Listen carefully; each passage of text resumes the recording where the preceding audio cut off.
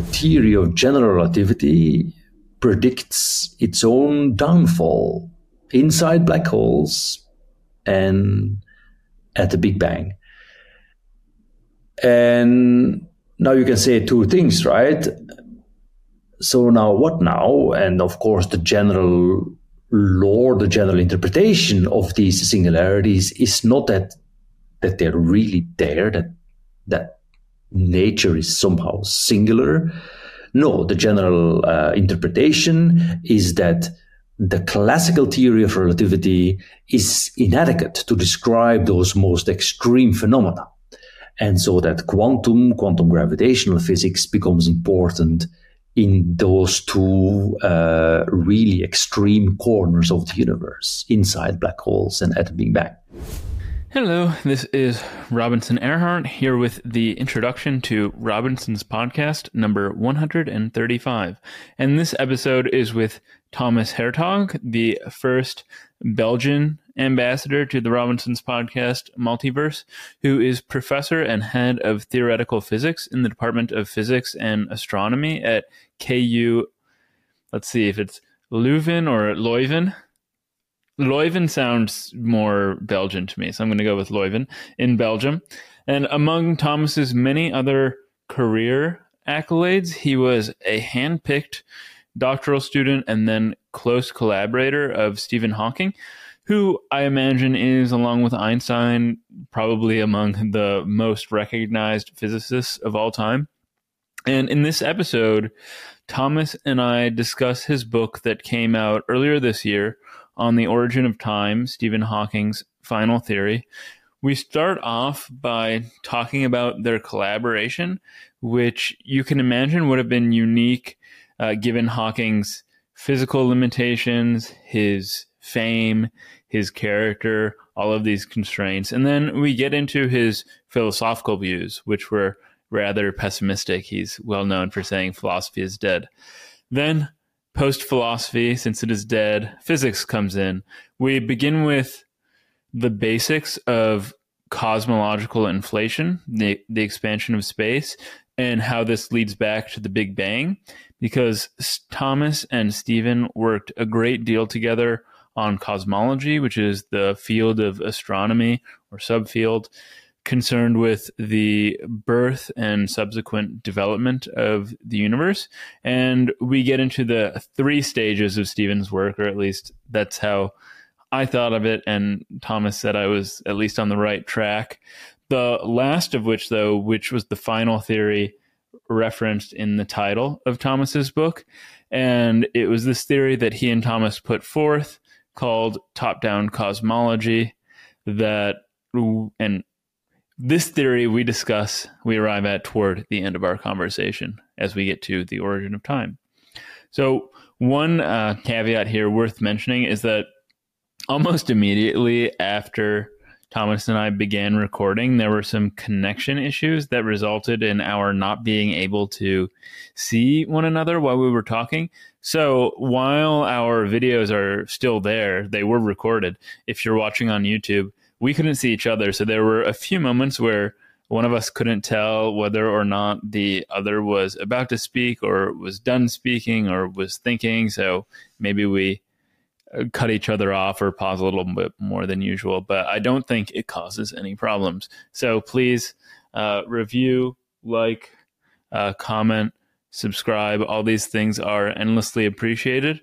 And without any further ado, I hope you enjoy this conversation as much as I enjoyed having it with Thomas.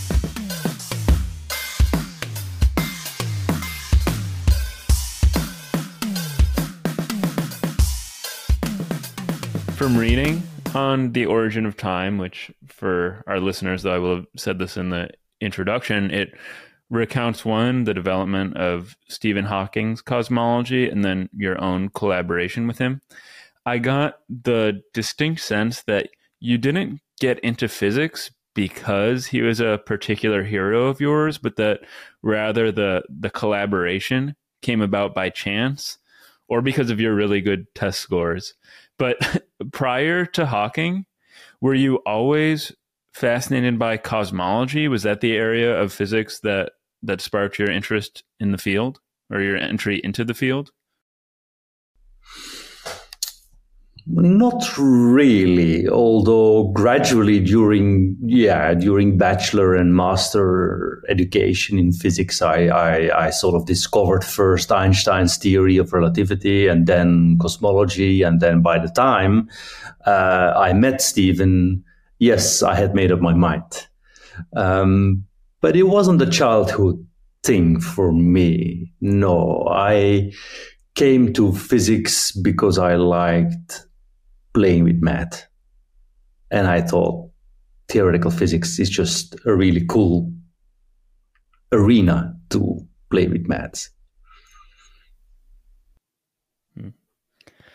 Well, I'd like to start before we get into the physics and the playing with math with what it was like to work with Stephen as a person, since, I mean, he's not only like a mythical figure in the zeitgeist, but he's somebody who, I mean, I could tell from reading that he was incredibly important to you as a mentor and a collaborator. And the main thing that I'm curious about, just from my own work with professors, is whether he was the sort of advisor who would give you a problem and send you off on your own to work on it, or whether it was really very collaborative. And I think this must be all the more complex because of his physical limitations and then the obligations that came from whisking around on jets all the time from his fame.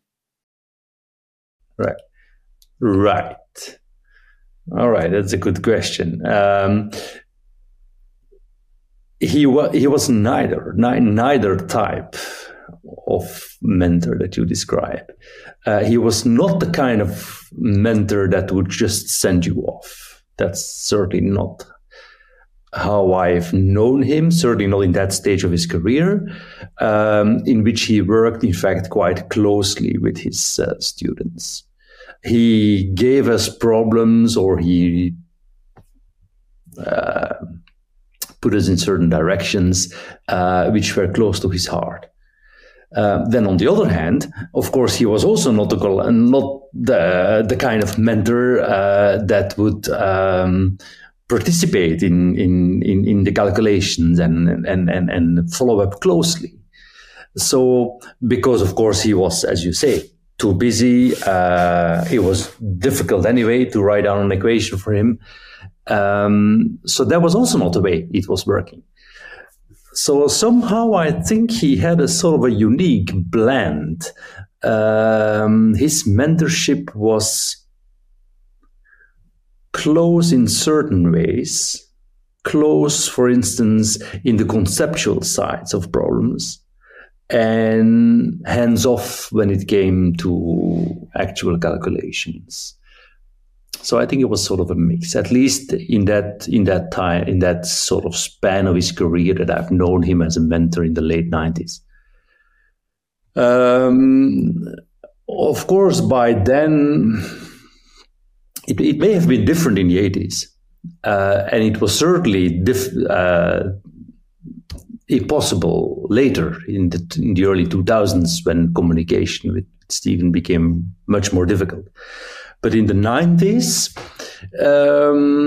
it was an exciting time in cosmology. There were lots of new observations. It was an exciting time in theoretical physics because ADS-CFT and holography was being discovered. Inflation was being tested. So, and Stephen's book, A Brief History of Time, was out. So he was back into research, and he was back into research in a way which involved very much his students. That's at least how I have experienced it. Of course, this whole collaboration that I describe in my book, it spans a period of more than 20 years. So our relation very much evolved during those years. That's obvious, right? I'm not sure that answers your question, but at least No, it definitely does. You take a lot of care in your writing to discuss the philosophy of science, and I really appreciated that and how it's changed over time, but at the same time, quite early in the book, you recount a conversation with Stephen in which he told you point blank that philosophy is dead. And this is something that I've heard a lot of people quote him on, but very few people have the sort of insight that you do into what he was thinking at the time. So I'm wondering what you think he had in mind when he said philosophy is dead.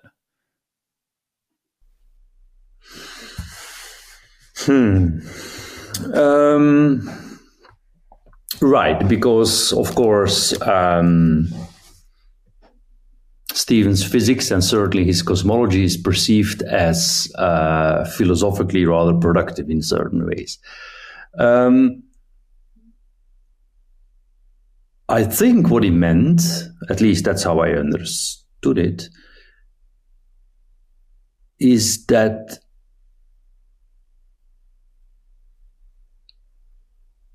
philosophy without consideration of new scientific developments, new developments in his case in fundamental physics and cosmology, is sort of, walking blindly. He held this conviction that by delving deeper and deeper in the questions of science would ultimately prove more productive. In a sense, I think he felt that someone like Einstein, who failed to predict the expansion of the universe based on his philosophical prejudices, so that someone like Einstein had been guided too much by some sort of philosophical position. And I've always felt that he tried to sort of not take too much of a position and rather attempt to read what his physical theories were trying to tell him. On the other hand, I think it's also that statement, the statement that you're referring to, philosophy is dead. It's also, of course, a typical Hawkingian kind of exaggeration or controversial kind of statement, in which reflects, I think, to some extent, the discussions he had with philosophers, which hadn't always been particularly fruitful, in his opinion. So, as with many Hawkingian statements, this had a sort of a controversial, almost joking, poking side to it, and a serious side to it. Of course, and also, a final point perhaps is, I believe he made that statement long ago. The kind of how, in the 80s, I believe. I think that throughout my collaboration with Stephen, in which we stumbled upon this discovery that quantum theory allows for a whole new view of the cosmos, which we call, as you mentioned, which we call a top-down view, which we called a view from the inside. The whole new cosmology that we developed has philosophical implications. And I think Stephen himself has been quite surprised by these. So you see, it's a very complex statement, which I can't really summarize in sort of one or two lines. There are different sides to it. No, but I think you hit all of the main points, and it was exactly the sort of answer that I was hoping for. So I'll respond in a few different ways. But one, by the end of the book, I totally understood, I think, the typical Hawking sense of humor. And I liked how you mentioned, because he communicated largely, by typing in his own fashion and very slowly, that he developed this technique of making jokes that only strike at the very last word. But he was a very witty and funny and dramatic person in this sense. And then the second thing I wanted to say is you you said, I think that philosophy that doesn't take into account the new developments in physics is walking blindly. And I recently spoke with the chair of the philosophy department at NYU, Paul Bogossian, about this, and Stephen's quote came up. And Paul pointed out, I think rightly, that people who aren't philosophers and have this outside view, they can't really distinguish between the good philosophy and the bad philosophy, of which there's a lot more bad philosophy than good philosophy. And he might have conflated philosophy at large with maybe the postmodernism at the time. And if Hawking were speaking with very well-informed philosophers of physics like Sean Carroll or Tim Maudlin or David Albert, he might not have had this sense that philosophy is dead. It's very much alive if you look in the right places. And then the last thing I wanted to say was, it is quite interesting that Einstein was quite philosophically informed, and my understanding is that in many ways this did aid his thinking in some dimensions. But you said that he sort of failed to perceive or predict the expansion of the universe because of his philosophical prejudices that the universe should be a sort of static thing. And that's exactly where I wanted to get to as we move to the physics. So I wanted to start by talking about a conception broadly of laws and cosmology. And I think the right place to start is with the basics of cosmological inflation as discovered and then developed by Hubble and Lemaitre, among others. And parenthetically, before you can help out with that, is we're so familiar with the idea of the Big Bang today that it's pretty much unfathomable to wrap one's head around how heavily it was ridiculed and protested in the 20th century, which your writing made very clear. Oh, yeah. So that's the story of the late 20s and the early 30s. Well, I think the way it went was as follows. To credit Einstein, it seems clear to me that he realized all too well, pretty much immediately when he discovered general relativity, that this could have major implications for cosmology, for our understanding of the universe as a whole. Then at that point, somehow he explored those implications, but somehow at that point, his prejudices kicked in, and he began to search for basically an old Newtonian-like static eternal universe in his theory. And he found one by, in fact, slightly modifying his theory and including the famous dark energy component, the famous dark cosmological constant. Around that same time, the very first observations were rolling in, indicating that other galaxies other than the Milky Way, are moving away from us. Notably, Vesto Slipher in Flagstaff, so near the Grand Canyon, was making those observations. I believe Einstein was probably not aware of those observations. So this is the late 1910s, 1917, 18, and so forth.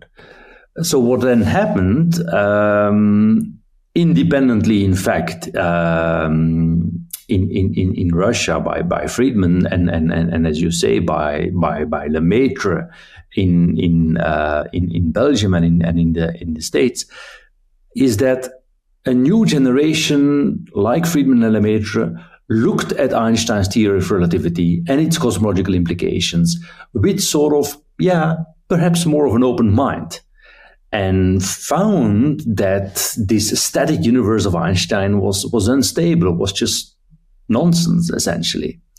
And they found that the theory essentially predicted that the universe should either expand or contract.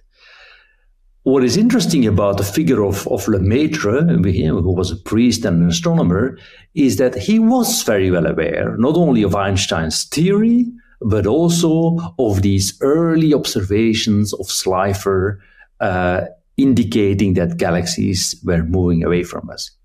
So Lemaitre was pursuing the cosmological implications not on a purely idealistic theoretical basis, but having in mind these observations, and of course in his first paper, in which he posited the expansion of the universe, he immediately derives the consequence that we should then see, if the universe expands, we should see the other galaxies moving away from us.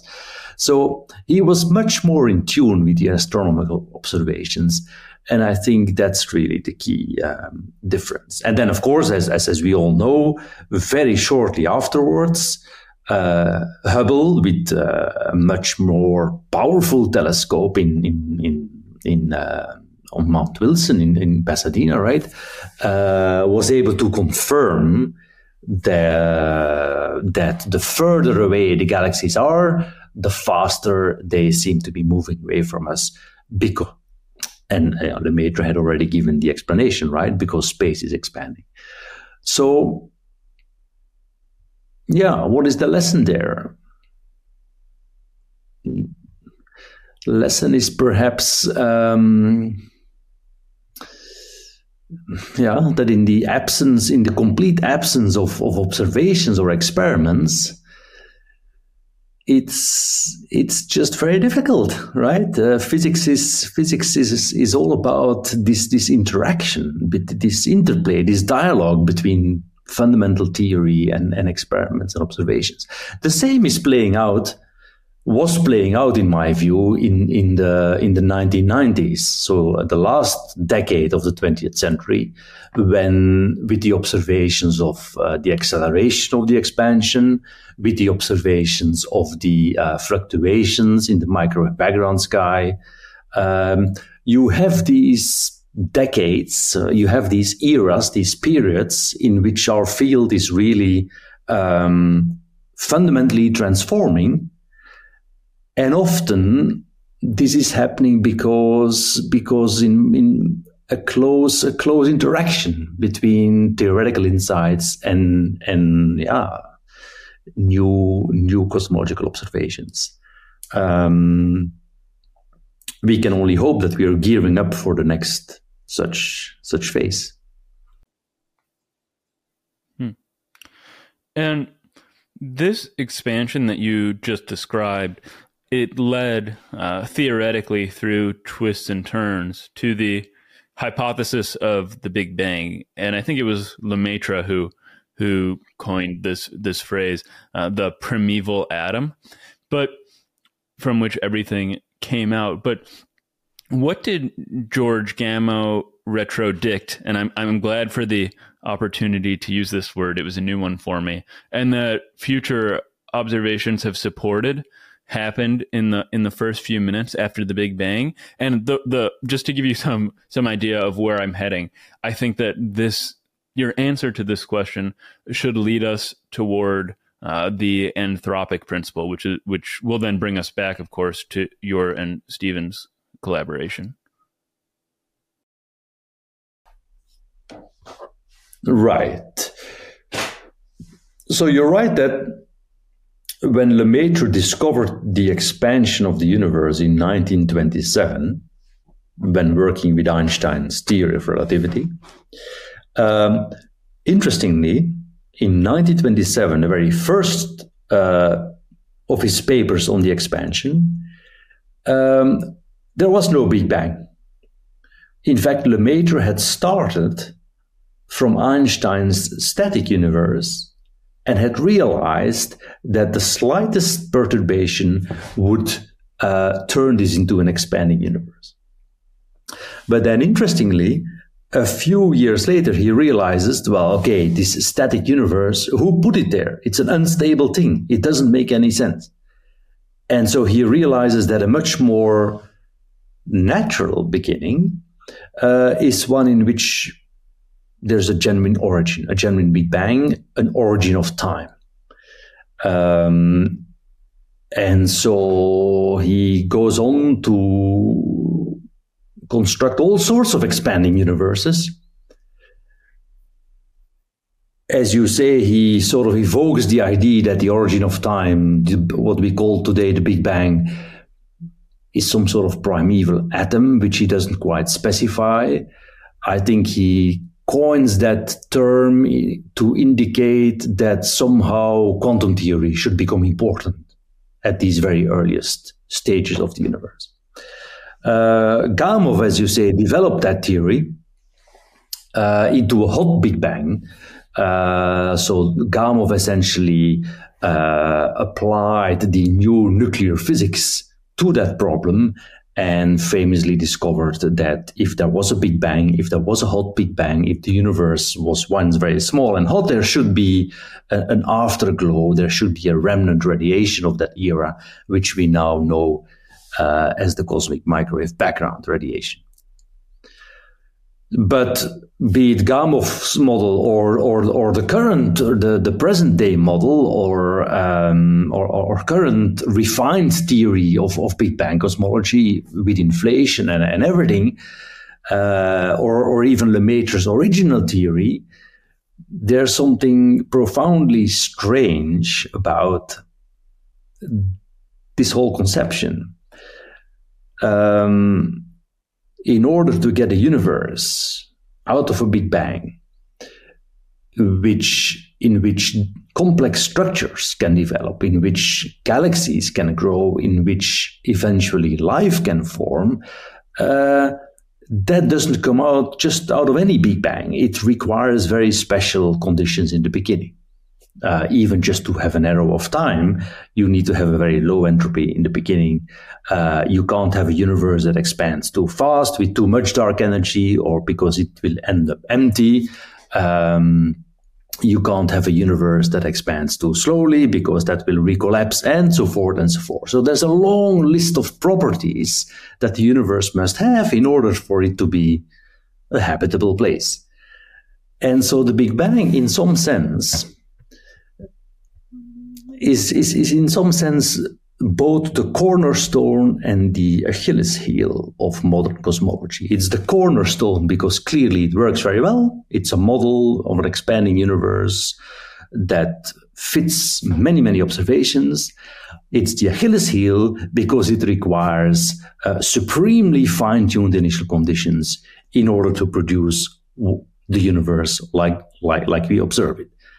And some people have evoked the entropic principle as an explanation. Stephen too toyed with that idea, right?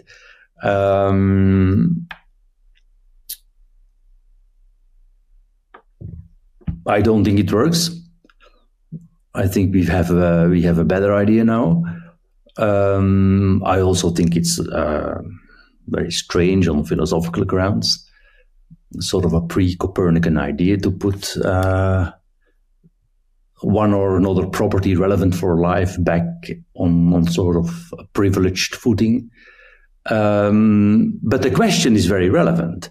Out of a random Big Bang doesn't come a universe full of life.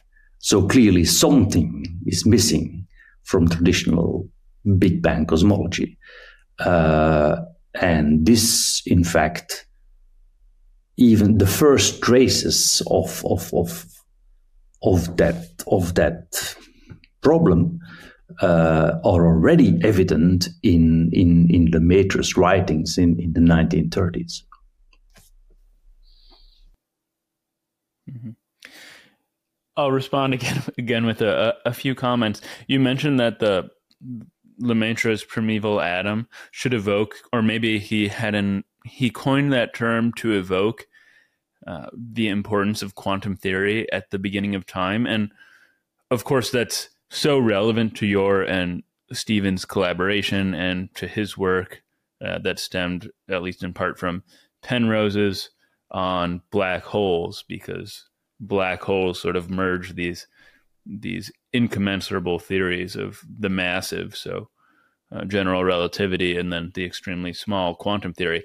And we'll get to that. But first, I'd like to focus a bit more on the fine tuning. So the fine tuning, which you already said, is that our universe seems incredibly well orchestrated for life. I mean, if the mass of hydrogen or the strength of any of the four forces, there are so many different constants that if they were slightly different, life just couldn't evolve. And this raises this question of whether or not the universe is fine-tuned for life. Parenthetically, actually, I'll ask this, something that I found very interesting that I hadn't considered at all or heard at all until I read your book, is that one of these fine-tuning anomalies is that or apparent fine-tuning, let me put it that way, anomalies, is that our universe has 3 large spatial dimensions instead of, say, 2. And this had never occurred to me. What would a 2-dimensional universe look like? And if it, I mean, the pictures of the cats, and you can tell I like cats, so I like your. And actually, maybe you can't, since we've had to turn the video off. But I like cats a lot, and there are a lot of cute pictures of cats in your book. But why would a 2-dimensional universe apparently be inhospitable for life? And I think that's a mini question. The second question that follows, though, is, well, I'll let you answer that first. Oh, it's just you need a certain level of complexity, right? In order to have something, in order to have the possibility to reproduce. It's not, of course, excluded, but it seems, strangely enough, 3 seems to be the optimal number, because you could also ask, well, why not 4 or 5? But more spatial dimensions often also become problematic, if only, you wouldn't even have stable solar systems in more spatial dimensions. So there seems to be something particularly habitable about 3. Enough to have complexity and not too much to have, perhaps in a way, too much randomness. Okay, great. Well, so where I was going to go next, that second question that I alluded to, is one of the very important foils in the book to your collaboration with Stephen is Andre Linde and Leonard Susskind and some other string theorists' way of dealing with fine-tuning. And this theory is that of the multiverse, or the string theoretic multiverse. And maybe you could just say briefly what this theory was, and then why Stephen found the anthropic reasoning in it so odious, and why he rejected it and ended up looking for other ways for accounting for the apparent fine-tuning that you two ended up developing with the top-down cosmology. But you don't have to worry about that yet. Yeah, right. So the multiverse as an idea to, an explanation, so to speak, for the fine-tuning of our universe was in fact in full swing and very popular in the late 90s, early 2000s.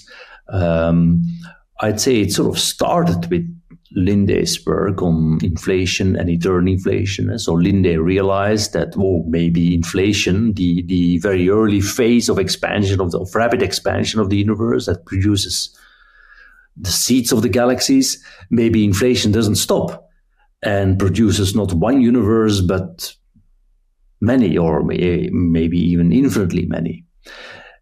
And then this sort of got combined with developments in string theory that showed that there seemed to be so many different ways to compactify their 6 extra dimensions, producing so many different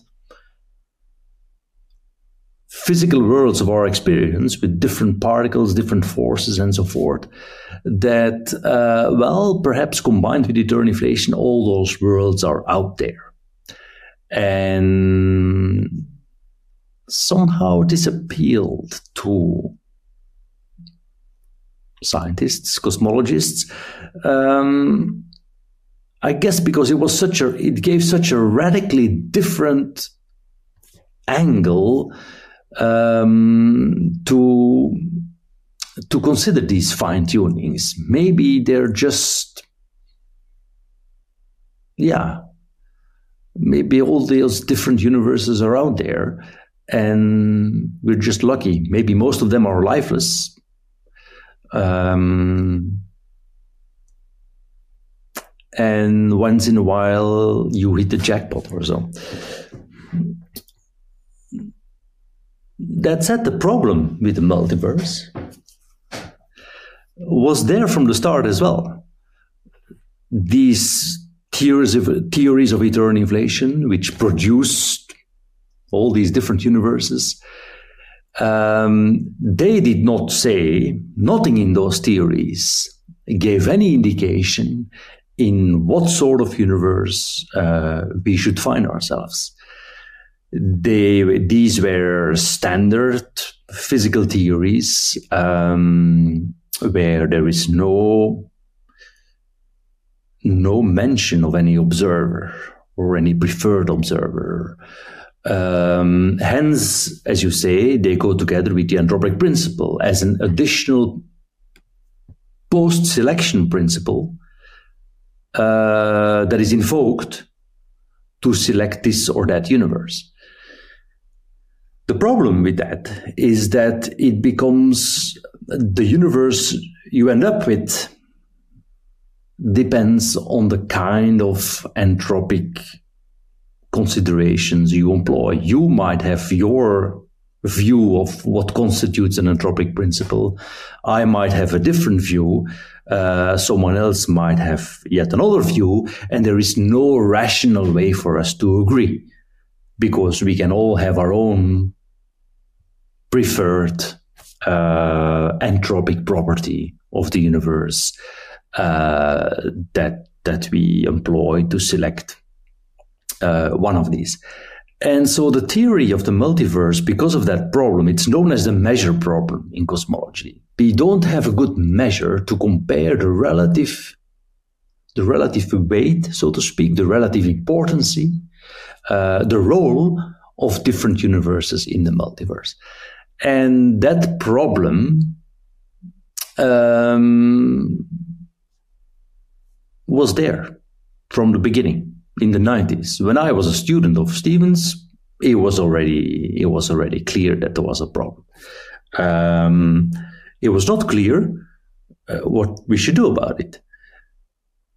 I think the general expectation was that somehow the problem was going to go away. We were going to find some sort of resolution that we could all agree on. But then gradually it became clear that the problem was rather fundamental. The theory of the multiverse is just simply disconnected from, I would say, our position as observers within this universe. It doesn't take this into account. It's a theory that tries to describe the cosmos as a whole as if we're outside, as if we're looking down upon this huge ensemble of universes, and we use some sort of principle to select ours. It takes, in other words, a kind of godlike view on the cosmos. And of course this is wrong, but physics has proceeded that way for centuries, and so why not try? And so, yeah, that's roughly, I think, the situation in the late 90s, and I sense that Hawking was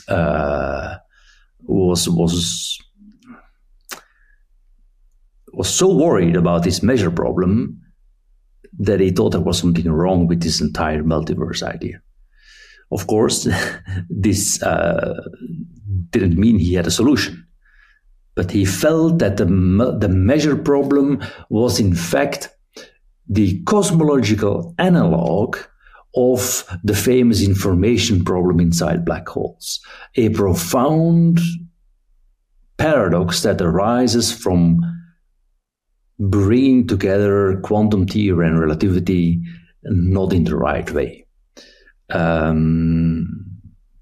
So that's, I think, what the multiverse context of the late 90s, early 2000s, what that was about. Great. And I'm really glad you mentioned two really important things for me. And one is that observership was one of the crucial problems for Stephen with the multiverse. And then, of course, it became integral to the top-down view of cosmology that you two would later take. And the second thing that's so important is black holes and holography and Hawking radiation. And we'll get to those aspects of black holes, I think, in a little bit. But I identify three sort of stages, and I'm sure it's much more granular if you look at the day-to-day work of Stephen over the past 50 or his last 50 or 60 years. But I identified sort of roughly three stages. There's, of course, the top-down cosmology, then there's the no boundary theory that happened before that. But it all begins with Penrose's early work on the genesis of black holes, and then Stephen's subsequent work on a singularity at the beginning of the Big Bang. And so how did Penrose, or what was his conjecture about the genesis of black holes? And then how did that lead into Stephen's work on the Big Bang? Okay. So you're right. Indeed, I think there are three stages. I think there are sort of three stages in Stephen's thinking about the Big Bang. The first stage in the 60s is directly inspired by Penrose's work on black holes. So black holes are, of course, another famous prediction of general relativity. It took years and years to understand that black holes are a physical prediction, not just some sort of mathematical curiosity of the theory, but that black holes really form in the universe when heavy stars run out of fuel and die and implode. And that's a famous prediction by Oppenheimer.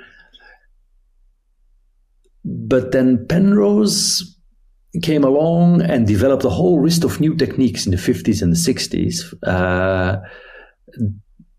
through which he could show purely on mathematical grounds that not just purely spherical stars, but any random star, any rotating star or a deformed star, that pretty much all sufficiently heavy stars at the end of their lives would collapse, and that there could be nothing to withstand that total collapse, so that you would eventually form a space-time singularity, where the curvature of space and time becomes infinite, where the theory of relativity breaks down, surrounded by a horizon, a surface beyond which nothing can escape.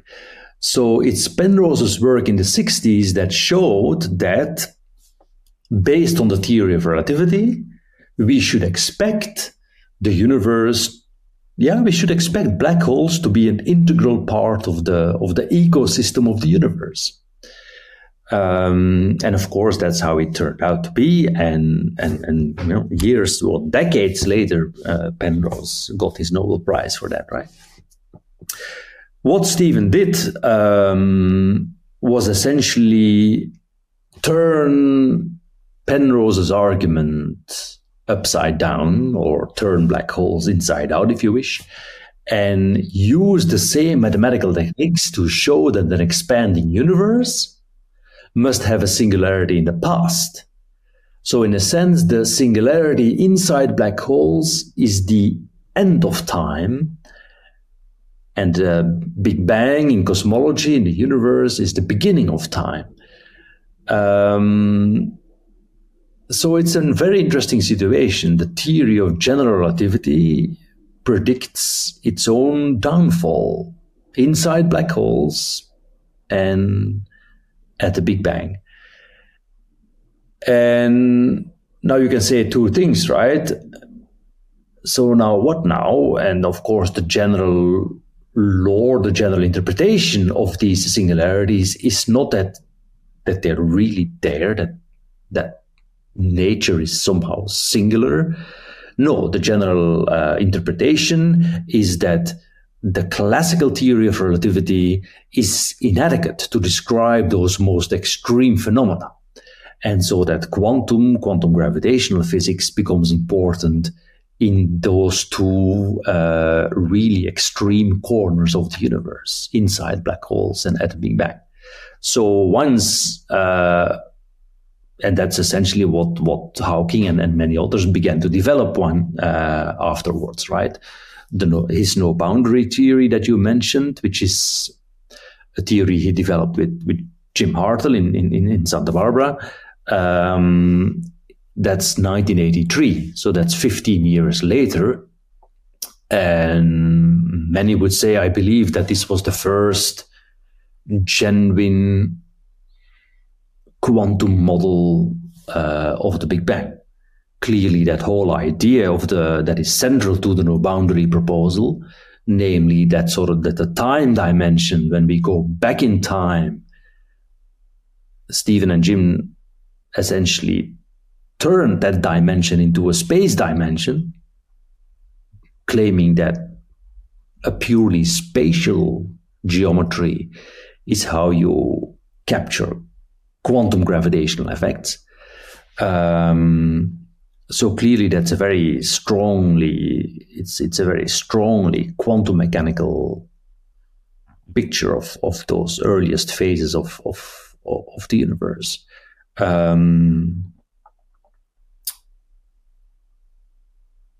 And it has the important implication that, whereas strictly speaking a singularity, the Big Bang singularity in relativity, if you take it at face value, you'd be led to the conclusion, whoa, the actual Big Bang is not part of science. And in fact, that was one of the reasons that Einstein didn't like the Lemaitre's idea of a Big Bang. Einstein thought, this is a dangerous game. This is going to mean a genuine beginning means science itself is breaking down. Whereas Lemaitre thought, well, wait a minute. If we include quantum mechanics, I think he had the idea that if we include quantum mechanics, we could hope to get a grip on the beginning. So somehow that's a very interesting situation. There's a priest, astronomer, Georges Lemaitre, who's trying to tell Einstein that God has nothing to do with the Big Bang, whereas Einstein believed that the Big Bang singularity was a genuine problem for science. And so in a sense, Hawking's no boundary proposal proved Lemaitre right. It's a model of the Big Bang, which is profoundly quantum mechanical. It involves 4 space dimensions and no time dimension. Time is an emergent property, which Hawking and Hartle interpreted as describing the quantum creation of the universe. So there we have a model, and this was the main selling point of A Brief History of Time, right? Which explicitly includes the beginning in our scientific description of the universe. Of course, the problem with the original no boundary hypothesis is that out of that no boundary beginning became a universe that is essentially empty. by far the most probable universe to emerge from their wave function is one which has hardly any galaxy. So that was a big headache, of course, for Stephen. It felt right, but it didn't work properly. Anyway, was that an answer to your question? I think it was, right? Yeah, that was totally an answer. But I'm going to ask for some clarification just to make sure that I have pieced everything together.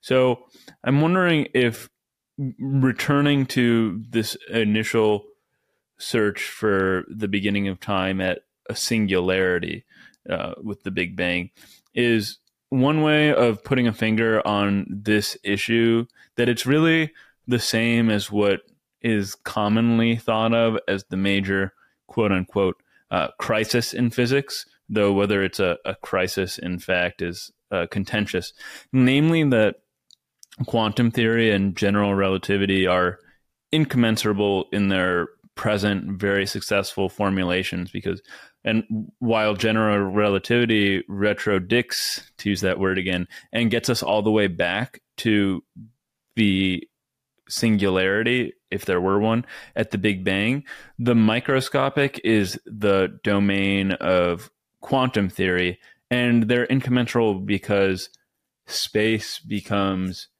indeterminate and jittery at these very small levels. So you can't really get, things don't really bottom out in the singularity. And then that's where this no boundary fuzziness theory emerges from Hawking and Hartle. And then the problem that stems from this, like you said, and this is where I think, if assuming I've gotten most of it right to this point, this is where I need some clarification. When you say the universe that comes out of this no boundary theory is empty and no or very few galaxies form, if you could explain what that means, or why this is what follows from that theory. Yeah, good. Okay, so right. So a few points, perhaps. So you're absolutely right that the idea of Stephen's no boundary proposal was to replace the classical singularity of relativity with where the theory breaks down with a smooth, fine, sort of rounded off past, which is not something you can do in relativity, but you can, and that was sort of the crux of his theory. You can do that by considering these purely spatial geometries, which Stephen claimed capture profoundly quantum mechanical aspects of, as you say, fuzzy time, fuzzy space. But so you remove the singularity by going from classical to quantum gravity. But this no boundary construction, you can't get just any universe out of it. That's the key point. If you take the vast majority of expanding universes that exist in relativity, you can't remove the singularity. You can't get them from a no boundary creation event. So that was also the beauty of the theory. The no boundary description made us zoom in on a very special subset of universes, namely those universes which involve an early phase of rapid expansion, which we know as inflation. The no boundary proposal of Hawking and Hartle is very much a completion, a quantum completion of inflation, of the origin of inflation. And that has a lot to do with the fact that inflation is a phase in which the universe is dominated by some sort of dark energy, by some sort of field that drives an accelerated phase of expansion. Well, it's that same kind of energy that you need for that no boundary construction to round off the past in that purely spatial manner. So somehow there's a marriage between inflation on the one hand and the no boundary idea of Hawking and Harter on the other hand.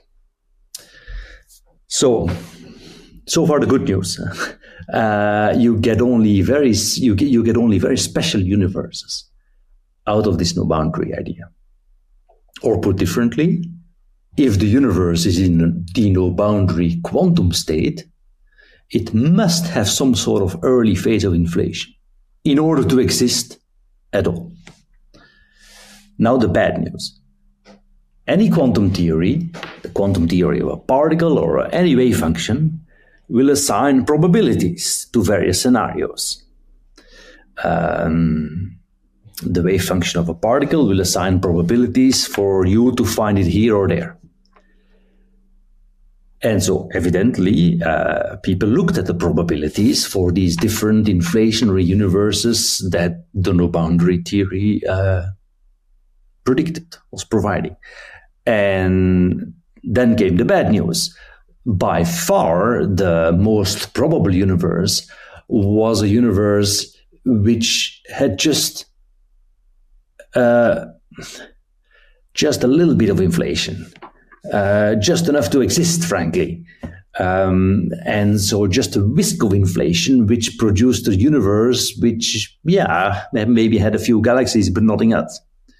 In order to get a universe with a lot of inflation that looks like ours, say, you had to go down far, far, far into the tail of the no boundary wave function and try to find it there. So that was a major issue with the early version of the no boundary theory. Well, maybe I followed completely, but maybe this is a better way of, I think I followed completely. I should add that caveat, but maybe this is a way of better expressing my question and quite directly where I need clarification. So the creation of a black hole a la Penrose is sort of the inverse of the Big Bang singularity. That's what Stephen realized. And the creation of a black hole when a massive, incredibly hot star goes supernova is an incredibly violent event that involves an insane amount of energy. And then this, played in reverse, but on a cosmological scale, is the energy that provides for the expansion of the universe and the creation of all these galaxies. But the no boundary models without a singularity just don't have the energy necessary to produce the inflation that would require for the sort of universe we live in. Oh, yeah, I see where you're going. I'm a little reluctant to draw that analogy between black holes and the Big Bang so strongly. They're both singularities in relativity. I see your point, but I think by the time that we understand those singularities, and so the no boundary proposal is concerned with the Big Bang singularity, they will look quite differently. I see. Okay. It seems to me that the singularity inside black holes, it's really a final state. It's a high entropy state. It's the result of an evolution, whereas the Big Bang singularity must be a low entropy state. So, but okay. This being said, another way of phrasing the problem with the no boundary proposal is that it doesn't get you a sufficiently low entropy state in the beginning. A universe with a lot of inflation is a universe that starts in an extremely low entropy state, and that's what gives it so much power, so to speak, to drive a clean arrow of time and an evolution towards more and more complexity for billions and billions of years. Whereas a universe with just a whisk of inflation that essentially ends up empty is in a way a universe that starts in too much of a high entropy state and does not have enough of an arrow of time. Having an arrow of time is in fact perhaps the most profound biophilic feature we're after here. So there is some connection. Yeah.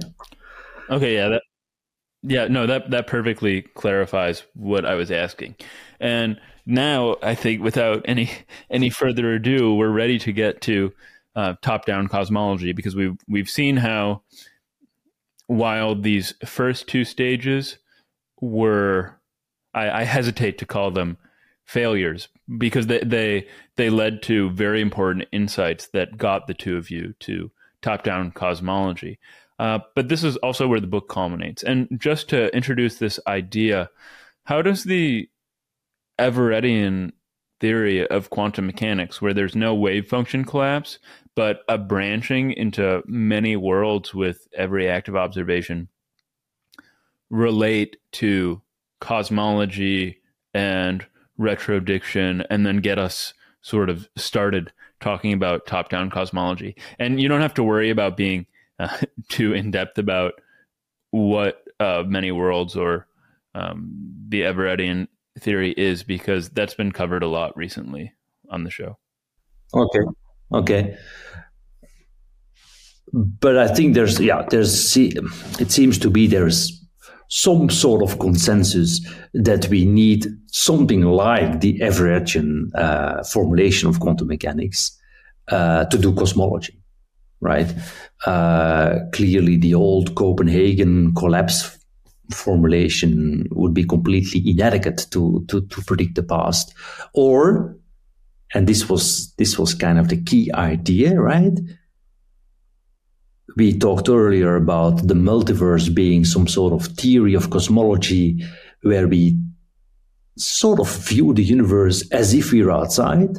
Whatever it does, and the many refinements of Everettian quantum mechanics do, they allow us of a more general formulation. They provide us with a more general formulation of quantum theory that permits you to put the observer inside the system. And that's, of course, totally necessary when we are going to develop a quantum picture of the cosmos. So, yes, Everettian quantum mechanics, the idea there are many possible histories, is, I would say, central to our work. Also, I mean, we were working with Jim Hartle, right, who developed Everettian quantum mechanics together with Gell-Mann into what he called decoherent histories quantum mechanics, which envisions, it's interesting, right, which envisions many possible histories of any system, be it the particle or the universe. And the kind of histories that rise to the forefront, the kind of histories that become important, depend on the questions that you're asking. Because it's the questions that you're asking that define the partition of histories that play out, that are relevant, that enter in your thinking. And so those are the kind of quantum ideas that were driving our work. Yeah. And then more explicitly, how does this marriage of Everettian theory and cosmology result in your and Stephen's new theory? So what is top-down cosmology? top-down cosmology is recognizes, firstly, that we are within the universe. Secondly, that there could be a whole list of quantum accidents along the way, and therefore that we don't necessarily need to live in the most probable universe. So top-down cosmology works backwards. It starts from our observational situation, and it uses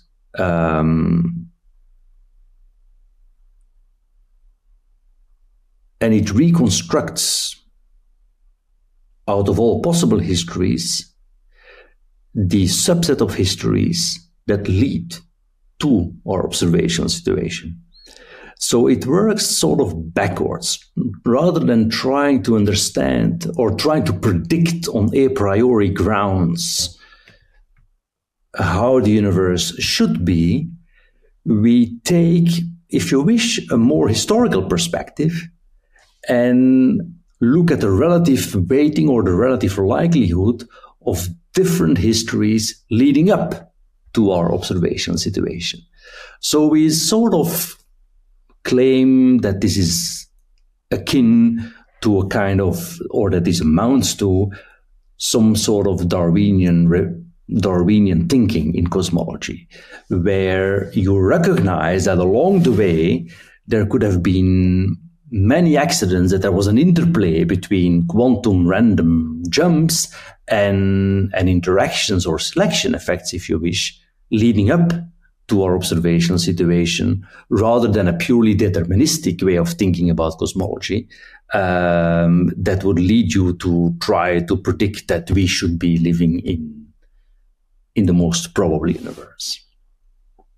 And so somehow top-down cosmology combines Stephen's old no-boundary idea with the refinements of Everettian quantum mechanics and this observership, this observer's viewpoint from within the universe, in a new framework, a framework which is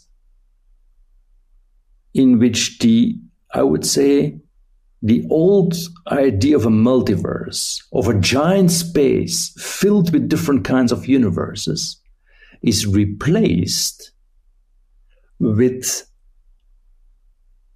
a multiplicity of different possible past histories, each with their own probability. And so somehow the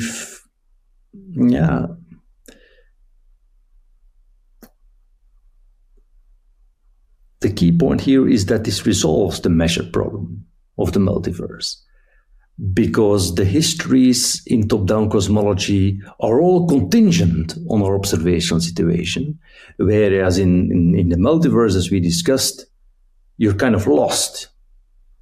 So we also sometimes say that whereas the multiverse, it's some sort of, the top-down cosmology is some sort of inside-out view of cosmology for this reason.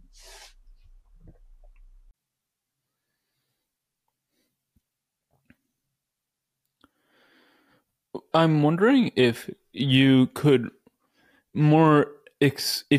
explicitly explain what you mean by observation and observers, because this is so crucial and leads to a lot of confusions, I think, about quantum mechanics. And for people who aren't familiar with the history of interpretations of quantum theory, it might lead people to assume, and maybe this is something that you intend, that you're saying consciousness or people or astronomers are very important to the history of the universe and the beginning of time, which seems very unintuitive.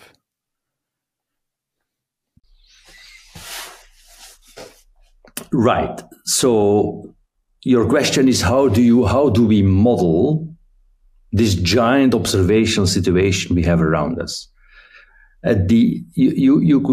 One could say that the collection of all our data constitutes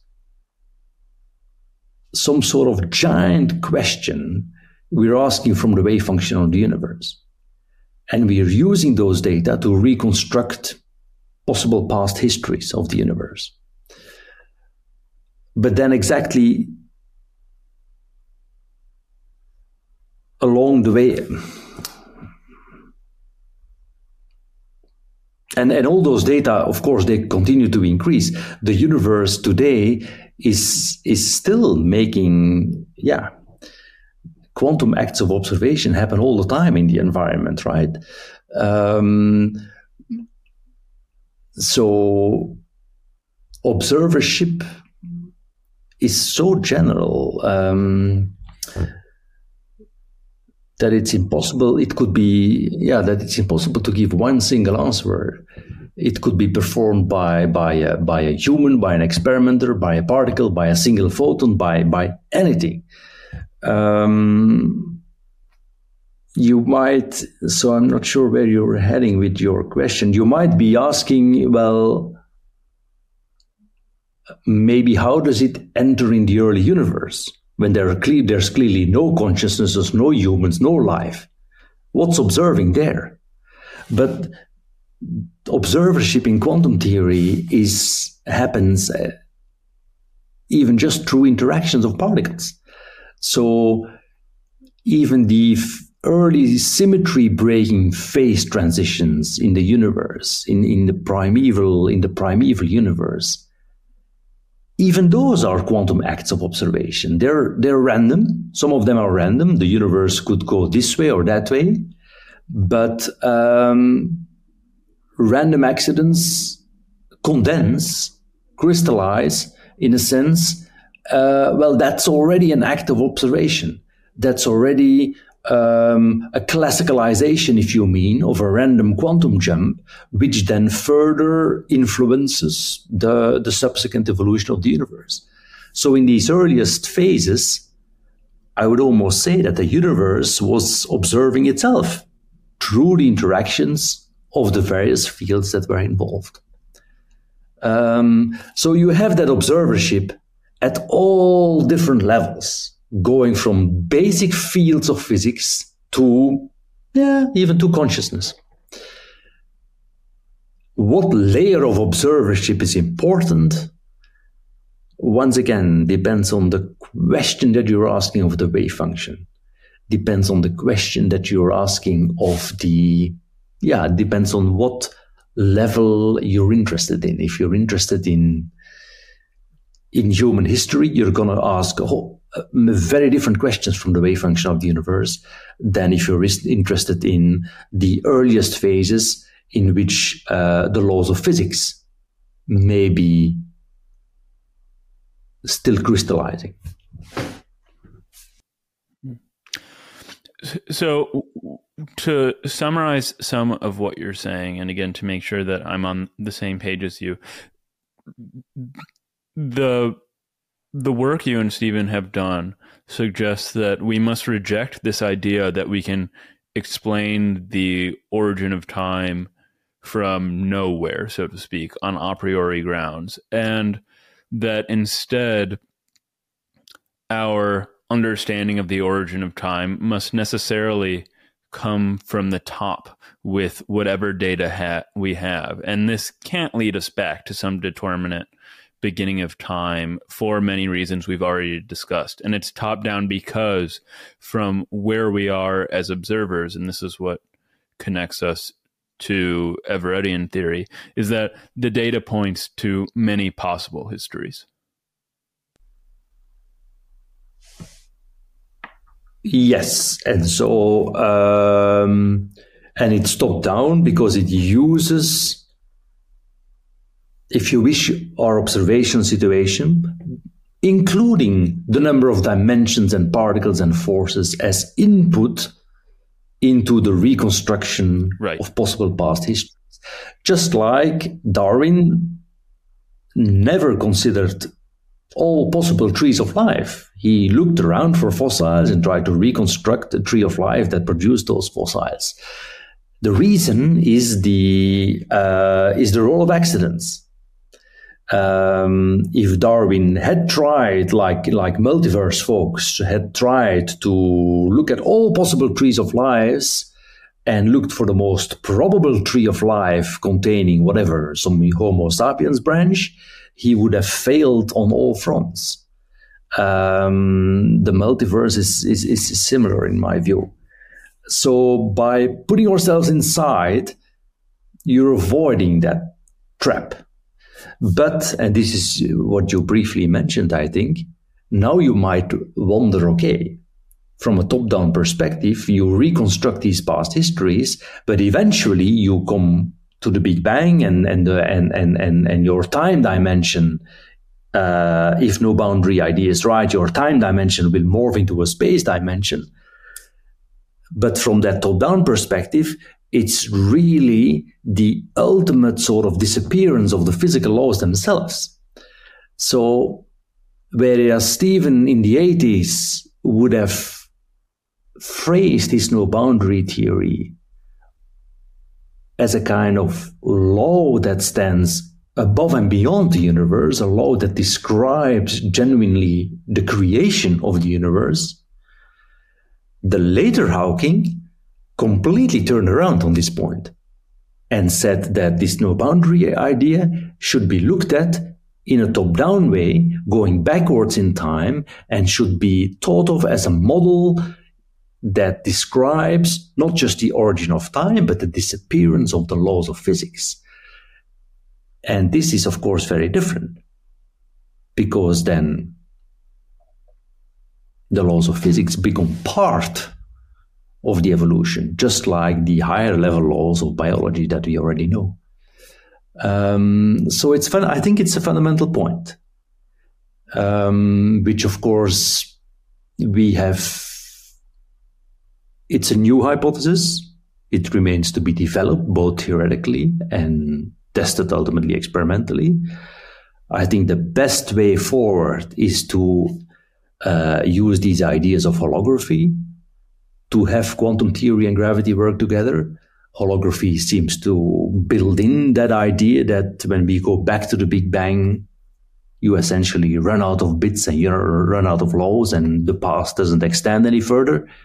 So there are many open questions that this raises, but it's kind of, so I view this hypothesis as a sort of beacon, if you wish, that can guide further development and further research.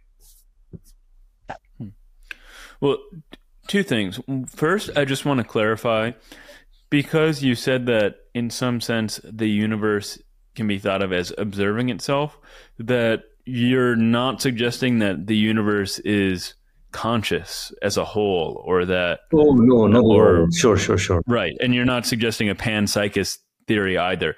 It's just that observership and observation is a term of art that means different things. And okay, in something different in physics than it might imply in our colloquial use. I understood that. I just wanted to clarify that for my listeners, because some people might misinterpret what you were saying because they're not familiar with the term.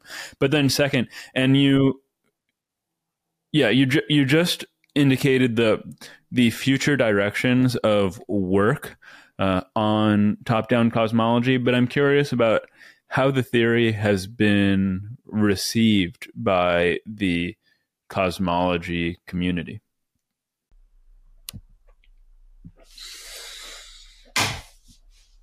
Well, the theory predicts, top-down cosmology predicts a big burst of inflation. And furthermore, it allows you to differentiate between different inflationary models. So in that sense, the theory resolves the old measure problem of inflation. And now, of course, the key point is inflation right or wrong? So we are gearing up for the next phase of CMB experiments that are aimed at finally detecting that remnant contribution of primordial gravitational waves to the microwave background fluctuations. That seems to me the key for actually the key first test of this kind of hypothesis. Once you have that, you can begin to refine both theory and observations.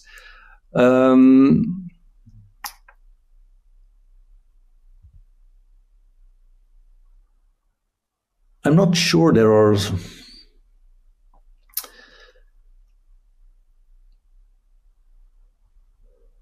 the whole debate about the whole I'm trying to think about alternatives to this theory that address the measure problem, but the whole field, the whole discussion seems to have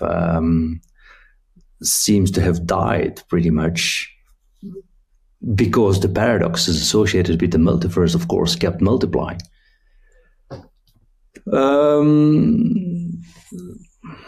So, yeah, once again, what would be the best way forward? There's a whole field now shaping up that has to do with applying holography to cosmology. I mentioned this just earlier. In my view, this is the best bet to put top-down cosmology on firm footing. In many ways, holographic physics, how do you say this, implements top-down almost automatically. You start from a boundary configuration and you work your way inwards. In cosmology, you start from a final configuration, a hologram, and you work your way backwards in time. So it almost seems to me that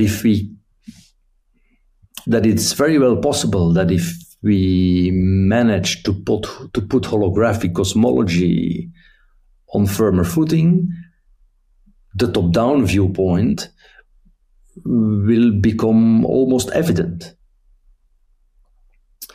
And that is also important because it's only when it's really on firm footing that the predictions are going to be, that one can refine the predictions and that you can make progress, right? That you can test it in greater detail and all that. So, as I mentioned, I view it as a key hypothesis, almost as which has both scientific and philosophical implications, but which is, of course, like all work in science, a step along the road.